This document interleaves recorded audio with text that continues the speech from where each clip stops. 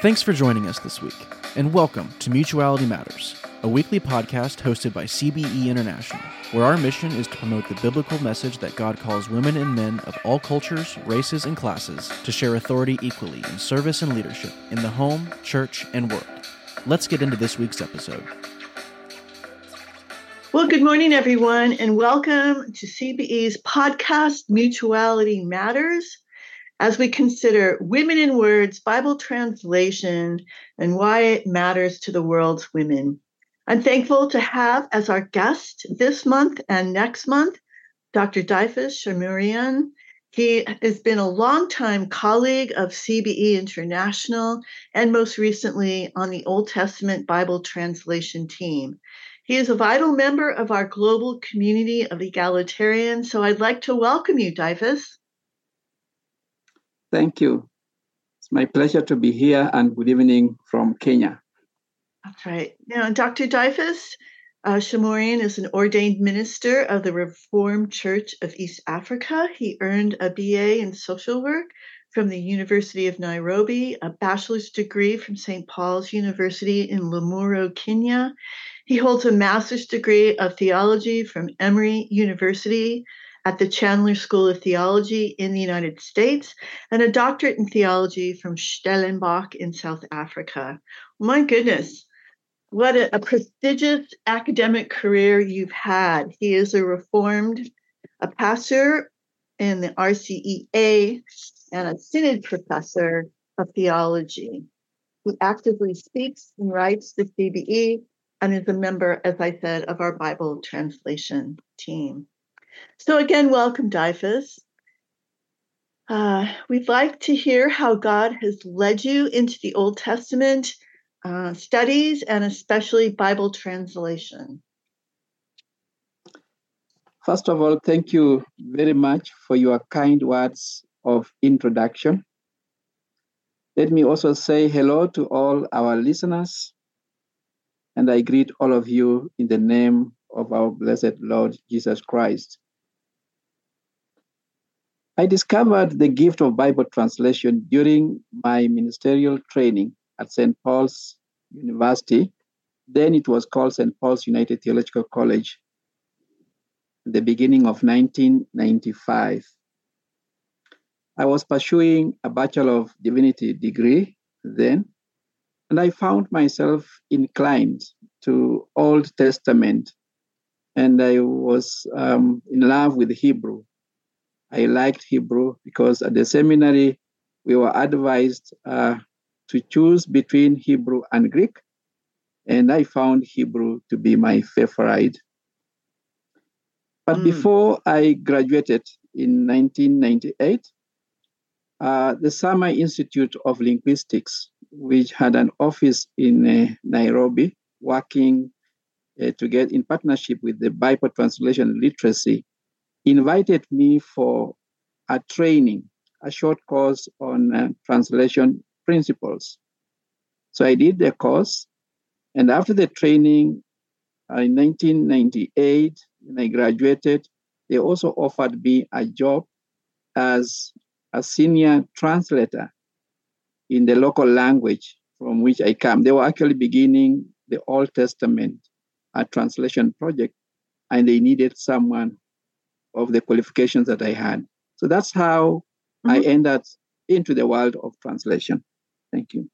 Well, what local language were you asked to specialize in?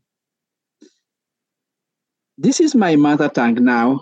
In Kenya, we have more than 50 languages, the vernacular languages, and this is Sabaot language. It is a smaller language that within this cluster of the Kalenjin languages. They are called Nilotic, Highland Nilots. And so it's a Sabaot language. Oh, yes. I believe we have at least one book in your language, your mother tongue, in CBE.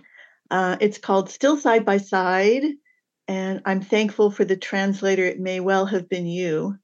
And thank you for that introduction and showing us how God has led you and how you were so faithful to your call. Diphus, can you speak to the kind of influence Bible translation has overall in our world, and how that influence is dependent on Bible translation teams, not only their training, but also their values, cultural competencies, perspectives, and other issues. Thank you very much. The Bible is the Word of God, and it is the voice of God to His people. And all believers hold the Bible in high esteem as the source of ethical direction, spiritual guidance. And therefore, the Bible has authority and influence over the lives of people, and especially the believers. And even those who are led to faith, when they read the Bible, they get touched and they change their lives. When they allow the Bible to speak to them, they are changed. Now, one thing about the Bible, and in terms of translations, is that it is the Word of God, but it's also mediated through translations, because, the Bible was originally written in biblical languages, more specifically Hebrew for the Old Testament and the Greek for the New Testament. So all people who do not know Hebrew or Greek or even Aramaic would depend on the translators to relay the word of God in a language that they can understand. But they also look at the translators with a lot of interest on how they live. And so the values of the translators, because they handle the word of God, affect the perception, they affect acceptability of the Bible. If a translator doesn't have integrity, then the people who would want to receive that Bible may question the translation as a whole. So it's very important to know that the Bible has influence, but also those who handle the word of God must be people of integrity, God-fearing people. Thank you. Thank you so much. That was quite helpful and very clear. Can you speak, before we go on to another question, can you speak about the difference between integrity in handling the Word of God and really perhaps translators' lack of understanding or learning or education? Because I think sometimes is it not possible to favor a perspective only because you're not aware of a better way of reading the passage? Yes, many people, it depends on the level of maturity of Christians. Some Christians are really at the very initial stages of their faith, or they are not deeply rooted. And so they would want to look at the Bible even from the perspective of who is the translator. Those who are theologians might understand and say, God can use anybody. But for the majority of believers, they would associate the character of the translator with the Bible. And so if the translator does something that is not acceptable or is not in line with what is perceived to be God's will, then the would-be users, by extension, also start questioning even what they did. They say, how can we trust? Since we do not know Hebrew, since we do not know Greek, how can we trust that this person really rendered the word of God the way it should be, especially when the rendering has differences with other translations? Right. Do you suspect that Bible translators will, so you ensure that translation teams, that the Bible they produce is cleared of translator bias, right? And how do we do that? How do we clear translation teams of bias? Now, that's a very important question in terms of how do we make sure that the Bible speaks what it's supposed to speak without influence. perhaps the best way to tackle that question is to ask ourselves, what is a translation? In simple terms, it is the endeavor to retell the word of God as it is recorded. You see in the source language from where it is being taken to the target language in a way that is clear, and accurate, and natural as much as possible. In other words, it calls for faithfulness. But now, we are human beings, and therefore there are times when people might be overcarried to have their own prejudices, included in what the word is actually saying. So translation bias would be at the level of an individual's persuasion, might sneak into the word of God, but there are ways, there are mechanisms of handling it. The other way of talking about bias is when we do translations, it's important to know that translations are done with the different functions and also for different purposes and for different audiences. So if you talk about bias, I might be biased. I'm doing a translation because of the particular target audience, maybe children, maybe prisoners, so I would want to be very careful on how I make sure that the target audience also receives the word of God. That's when bias might also be introduced in. But just to say, all translators are required ethically to be accurate, to be clear, to be natural. And by accuracy, it means that you should always endeavor to not to add, but to only bring out what is clearly implied, make it explicit if it had not been made explicit, or clarify it if it had not been, if it is not clear. Yeah, thank you. Yeah, it reminds me of Occam's razor, right? Whatever is the most obvious or the clearest path forward is best. But how can Bible readers who do not know Greek or Hebrew, who are not trained in translation, who do not know the nuances of language, how are these everyday Bible readers able to detect translation bias and overcome it? What would you, Diphus, recommend? Well, the reading process should not be devoid of prayer and meditation. Because even if the translation is not biased, there are chances of misinterpretation. And you can always read anything from the Bible depending on your state of mind and your faith. So if you are a believer, then already you are tuned towards receiving the word of God positively. And so praying for illumination is very, very important, so that the Holy Spirit can also guide you to question certain and might lead you to compare versions and see exactly what's the difference between the particular version you are looking at and other versions. So by comparing other versions, one is able to see where there can be strange renderings that need clarification. And if that clarification is not consistent with the actual word of God, it will surface. I would encourage those who are able to read that as you begin to read the Bible, please check the preface.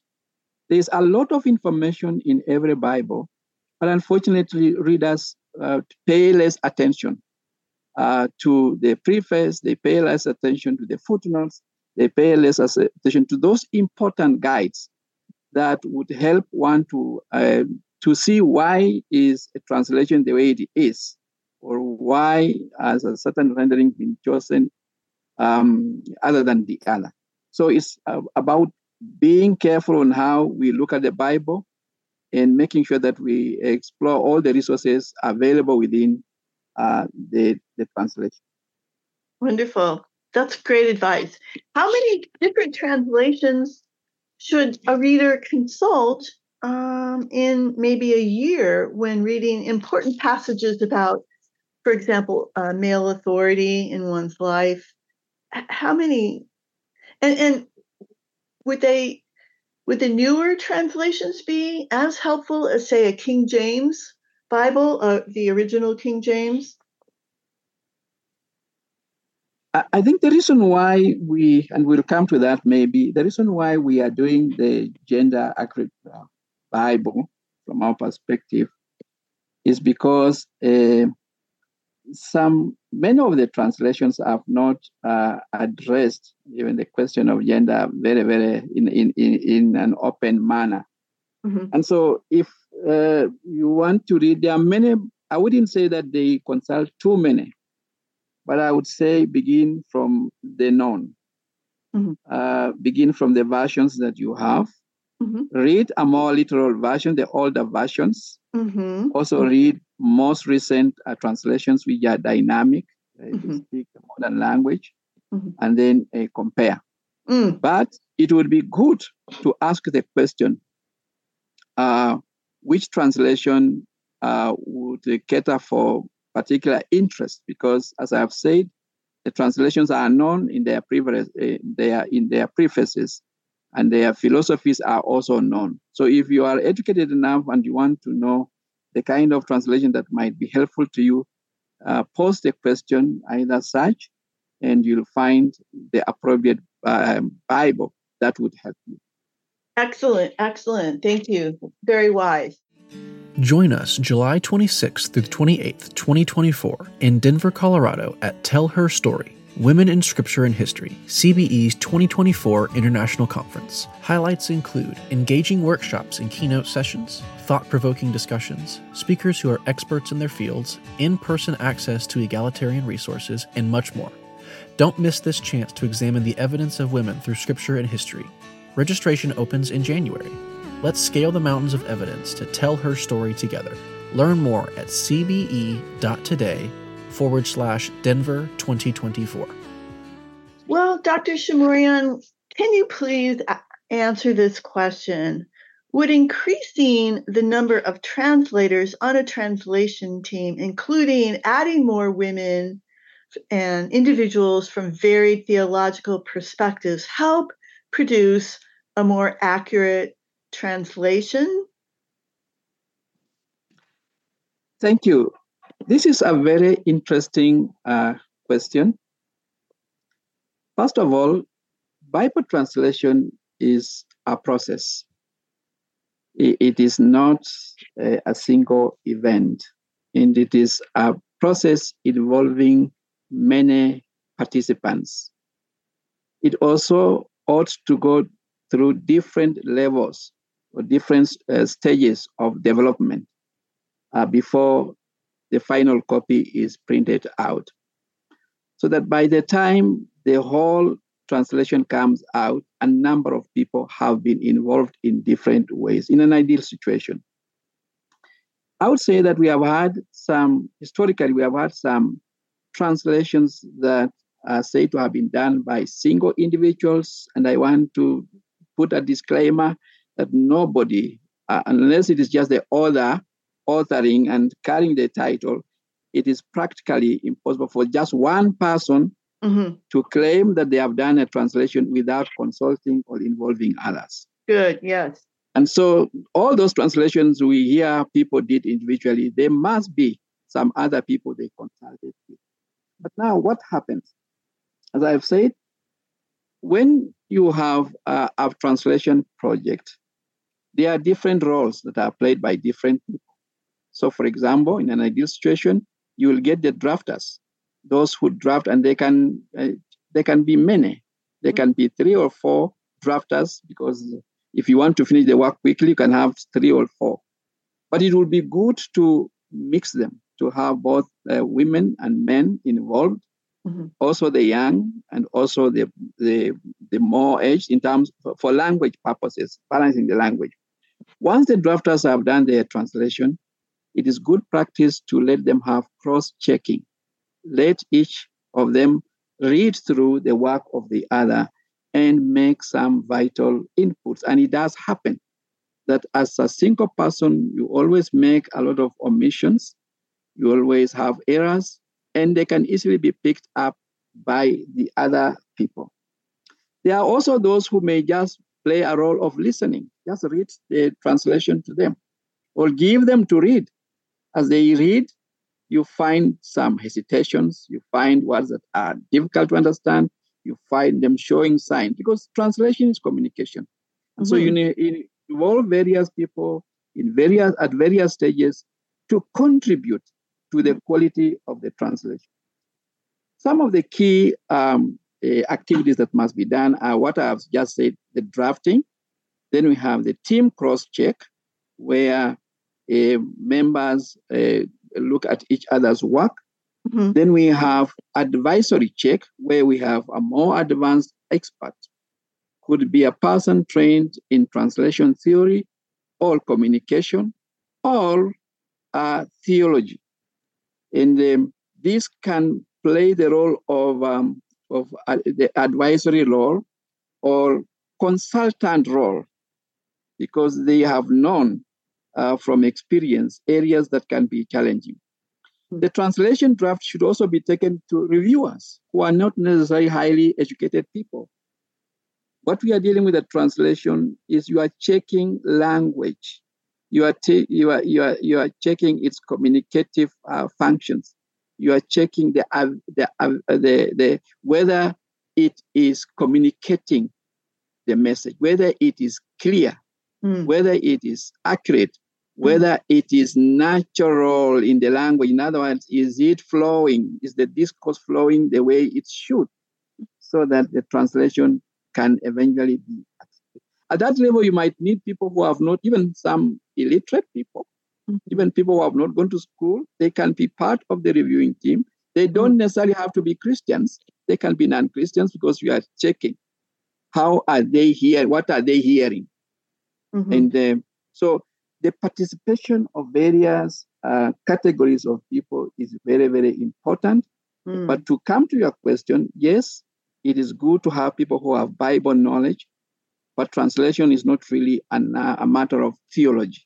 Theology is different from translation, because translation is communication, relaying what is being said, because if you bring in too much theology, then you can bring in doctrinal biases, you can bring in other things that may not help the translation process. And that's why in a translation team, you do not need to dwell so much on the theological things. That is a different field.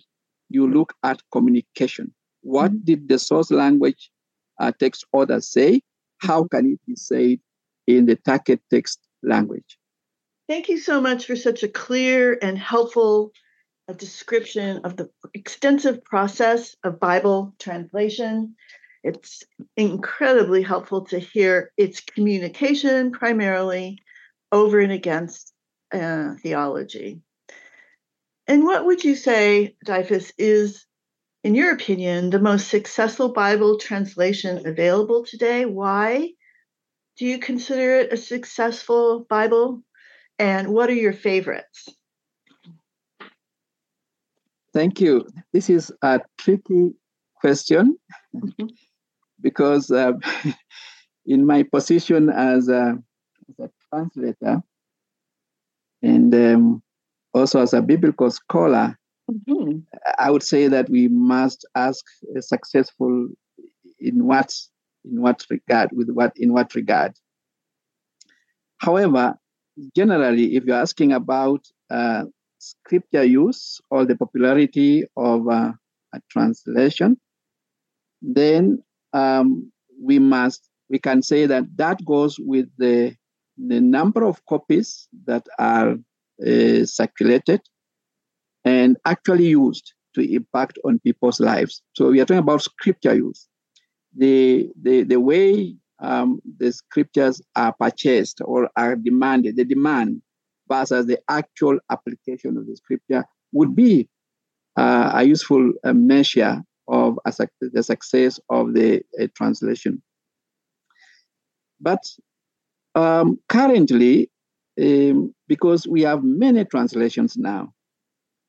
I would say that most of the readers would want to go for translations that draw a balance between being literal to being close to the original wording, but also being dynamic in the sense of speaking the current language. And so if you look at the translations, you'll find there are more literal versions that even speak older language, like the older King James Version or the Revised Standard Version, the very older versions. They would not be as attractive as the newer versions, like the New International Version or the New Living Translation, because of the language. And we are talking about English language, and English now being an international language, the leading language of wider communication. Then you would find that those translations that keep in between being literal and being dynamic are the most attractive. However, I would want to be quick to add that from my position as a translator, we would measure the quality of the translation on text by text basis. If you have listened very carefully to many preachers these days, they would jump from one version to the other version. So at one stage, they are referring to a verse in a particular version, and then they don't keep the same version. They will again say, now, can we read this other verse in another version? And that means that there is no consistency in many translations today. They are good throughout, or they are favored throughout. It varies from text to text. It varies from how they the way they tackle translation issues in different parts of the Bible. English translations are more popular, as I've said, because English is the language of wider communication. But my favorite Bible translation and Bible translators, the ones I've experienced, are my own OT team, my own OT consulting team, and the GAP, our gender accurate Bible translators. Mm-hmm. I just love them. Mm. Why? Because we agree to disagree and resolve our disagreements. Mm-hmm. We discuss and give time to each other to bring their views. Mm-hmm. And if something is difficult, mm-hmm. we sleep over it. Mm-hmm. And then finally we find a way of arriving at a consensus. So I'm really happy with this team, because then what comes out then is not a personal view. Mm-hmm. It becomes a committee translation. Beautiful. But if you want to ask me about theorists who have influenced me as a Bible translator, and the ones I respect, mm-hmm. I would go for Professor Dr. Christian Nord of Free University. She's a German, a renowned translator in general. And it is because of the theory that she has advanced, the function plus royalty theory, mm-hmm. which is part of the Scopus theory of translation. That's the person I would work with mostly. I would really want to say that I've interacted with her writings, mm-hmm.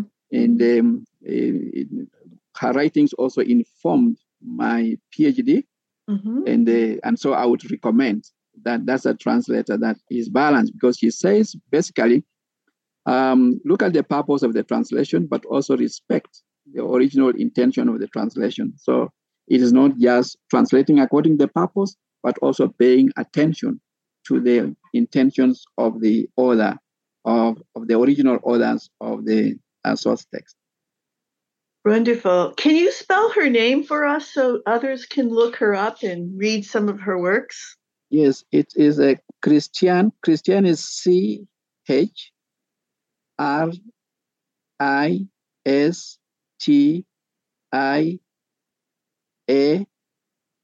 N-E. Mm-hmm. Then Nord is N-O-R-D. Oh, yes. Yes. Okay. Excellent. Right. Thank you. All right. Diphus, for those in our audience who do not know much about CBE's Bible translation, and you've just mentioned how happy you are to be working on this team, can you introduce the project and why it is crucial to English Bible readers? What are its goals, especially on the Old Testament team? And what do you hope will be the impact of this project for the church? Thank you very much. At the moment, we still have our working title as GAB, the Gender Accurate Bible Project, and it's a project of CBE. And our goals are very, very clear. One is we want to achieve gender accuracy. In other words, having fair representation of all gender. And that means addressing deletions or misrepresentations of either gender, addressing wrong characterizations, and also avoiding stereotypes. And so we aim at addressing gender disparities in translations, and especially with regard to the position of women who are the most affected.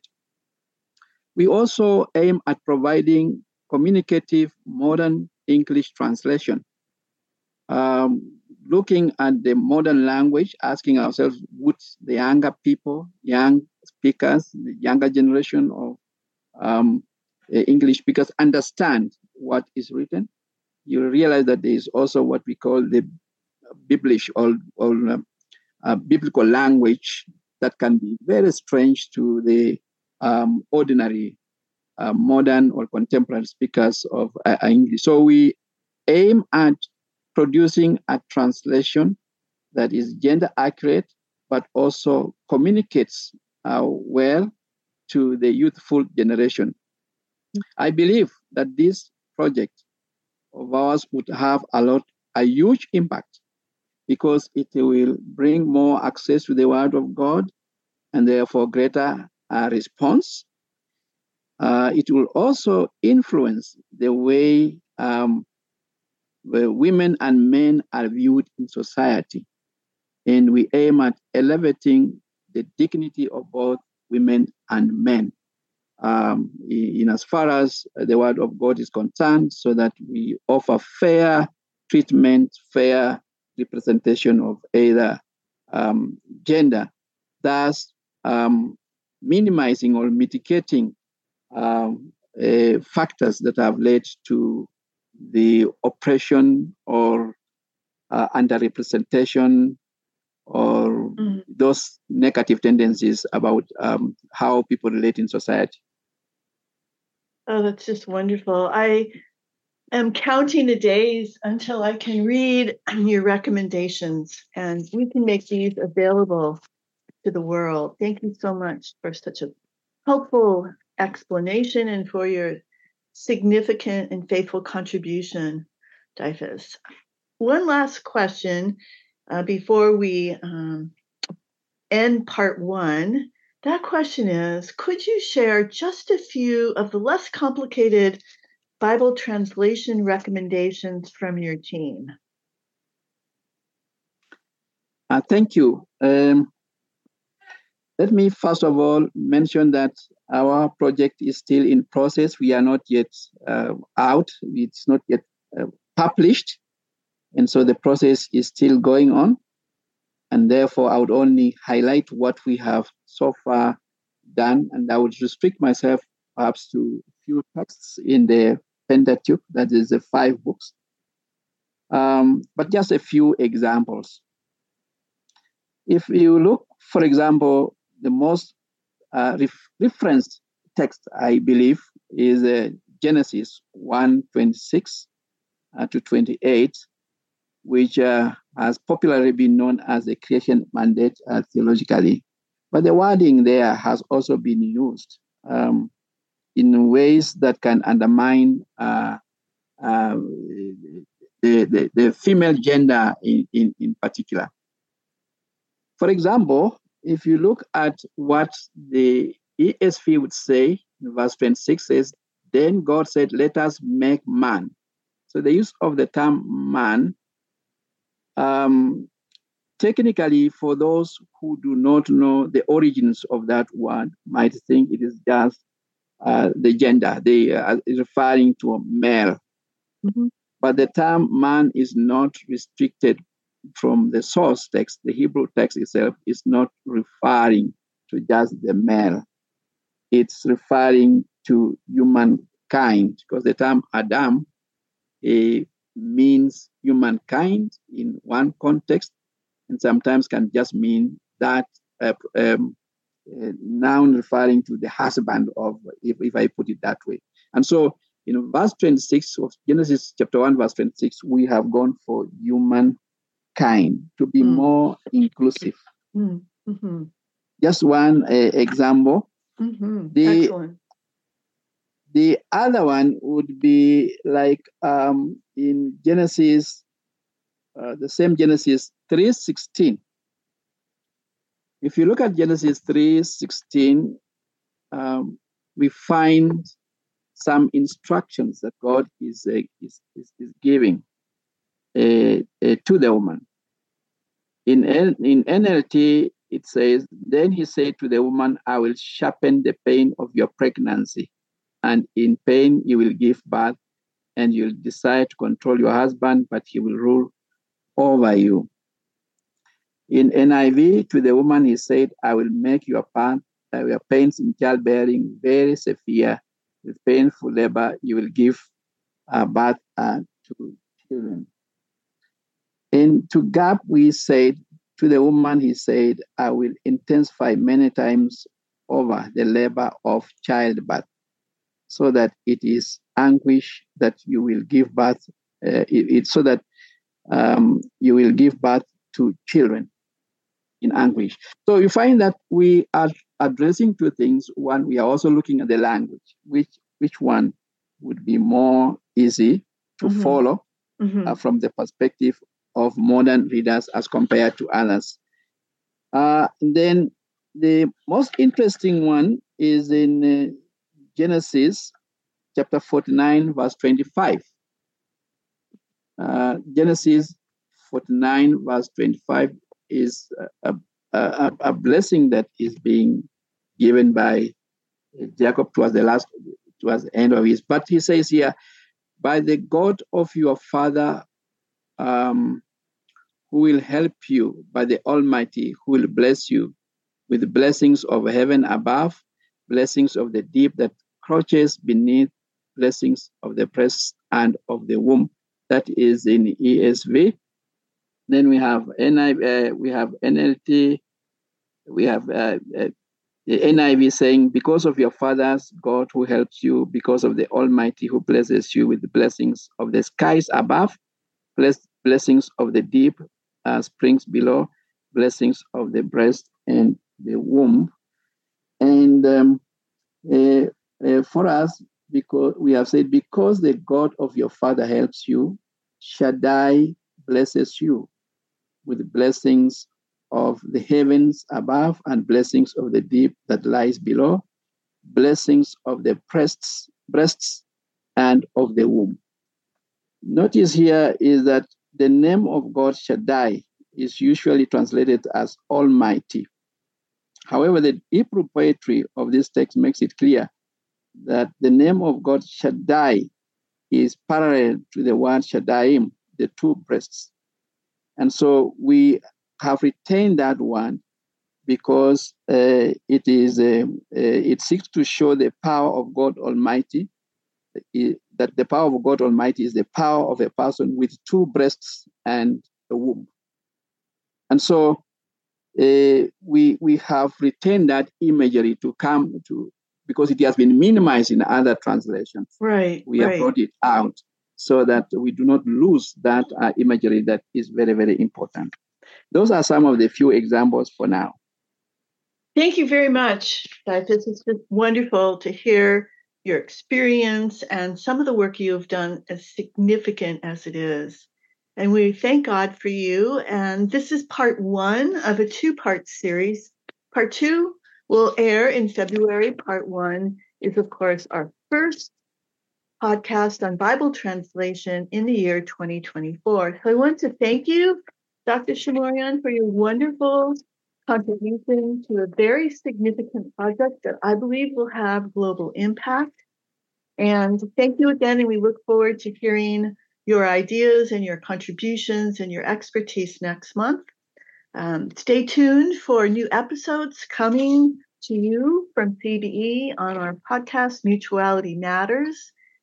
In the meantime, please go to our show notes so you can learn more about our guest and find links to work that he has done and organizations he is part of. Check out our website, cbeinternational.org, where you can have access to the world's largest collection of biblical information on men and women and their leadership and shared authority. Watch our videos, listen to our podcasts, and much of our work is translated into 17 different languages. You can subscribe to our blog and magazine and academic journal and visit our bookstore and join us this coming summer in Denver, Colorado, the last weekend in July. I am Mimi Haddad, and I thank our guest, Dr. Diphus, Chemorion, and especially also our wonderful podcast editors, Landon, Bree, and Amber, our support tech and team at CBE.